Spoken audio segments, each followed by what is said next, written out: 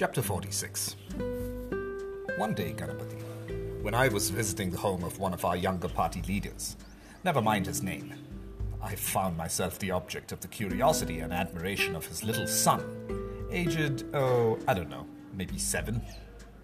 He was sitting at my feet, chin cupped in his hands, and at one stage, when his parents were both out of the room, he said to me, "Dadaji, won't you tell me a story?" No one had asked me to do that before, Ganapati. One of the hazards of the peripatetic procreation that I had practiced was the loss of any claims to grandfatherhood, and I was touched by the request. "Certainly," I said, and embarked upon a story. It was a tale from our ancient annals, the Panchatantra or the Hitopadesha, I'm no longer sure which, and I was telling it rather well, spinning the yarn along with a fluency worthy of a real grandfather, when the boy cut in to ask, "But Dadaji, what happened in the end?" What happened in the end? The question drew me short. The end was not a concept that applied particularly to that story, which, as it happens, involved one of the characters embarking on another story in which one of the characters tells another story, and you know the genre, Ganapati. But even more important, the end was an idea that I suddenly realized meant nothing to me. I did not begin the story in order to end it. The essence of the tale lay in its telling.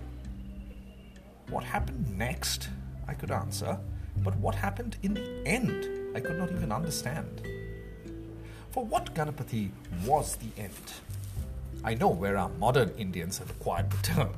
It is a contemporary conceit that life and art must be defined by conclusions, consummations devoutly to be wished and strived for. But the end isn't true even in the tawdry fictions that refined the face. You want one of those Hollywood films that conclude with the hero and heroine in a passionate clutch as you watch the titles on the screen announce "The End," and you know perfectly well, even before you have left the hall, that it is not the end at all. There are going to be more cliches, and a wedding, and more clinches, and tiffs, and arguments, and quarrels, and perhaps saucers flying against the wall. There will be the banalities of breakfast and laundry and house cleaning, the thoughts of which never crossed the starry-eyed heroine's mind. There will be babies to bear, and burp and birch, with fluss and flatulence and phlebitis to follow. There are 1,000 mundanities and trivialities that are thought to be concealed by the greater lie they lived happily ever after. No, Ganapati, the story does not end when the screenwriter pretends it does. It does not even end when the great symbol of finality, death, comes along.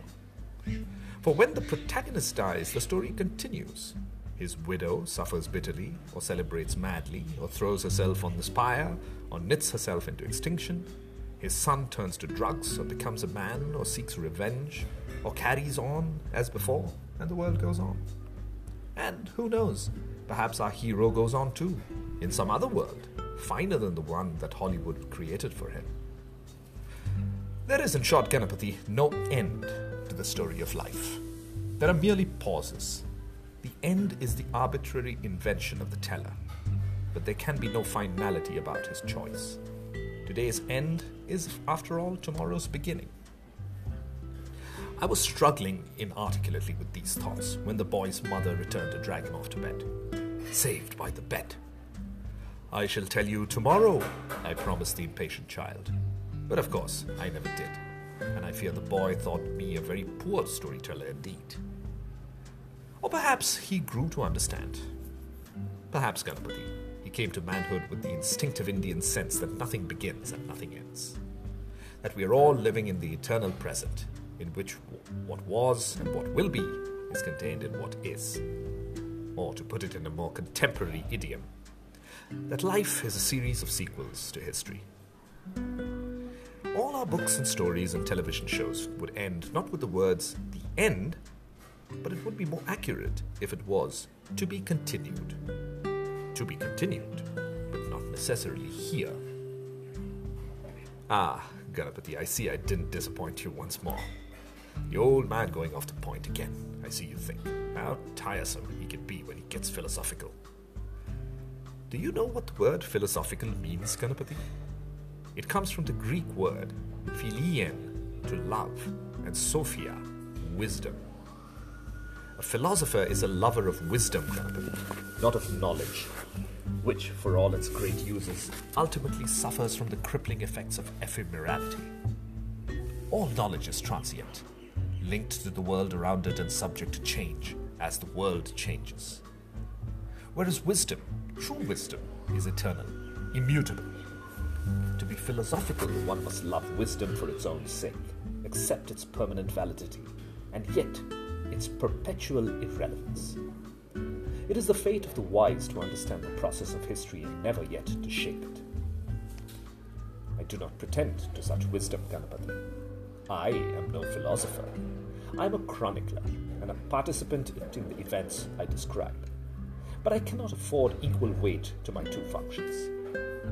In life, one must forever choose between being one who tells stories and one about whom stories are told. My choice, you know, and it was made for me. My choice, you know, and it was made for me. Does the river ask why it flows to the sea?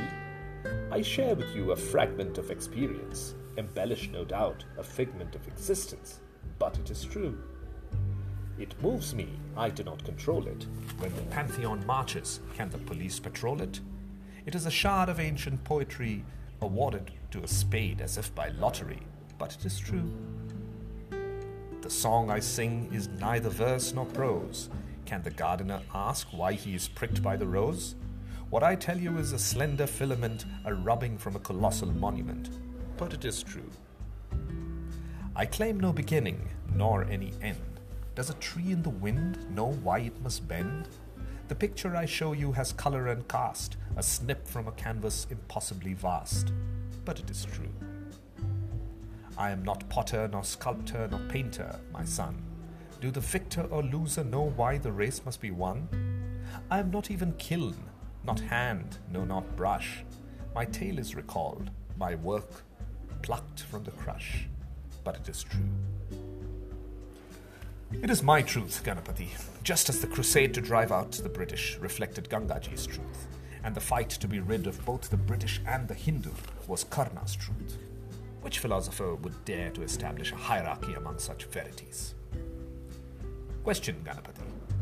Is it permissible to modify truth with a possessive pronoun? Questions 2 and 3. At what point in the recollection of the truth does wisdom cease to transcend knowledge? How much may one select, interpret, and arrange the facts of the living past before truth is jeopardized by inaccuracy? I see once again the furrow of incomprehension on your brow, Ganapati, wrinkled there by the frown of impatience. The old man is being willfully obscure. Your forehead crumples. Do not seek to answer these questions, my friend. I shall not pose them again. Instead, Ganapati, we shall return to the story.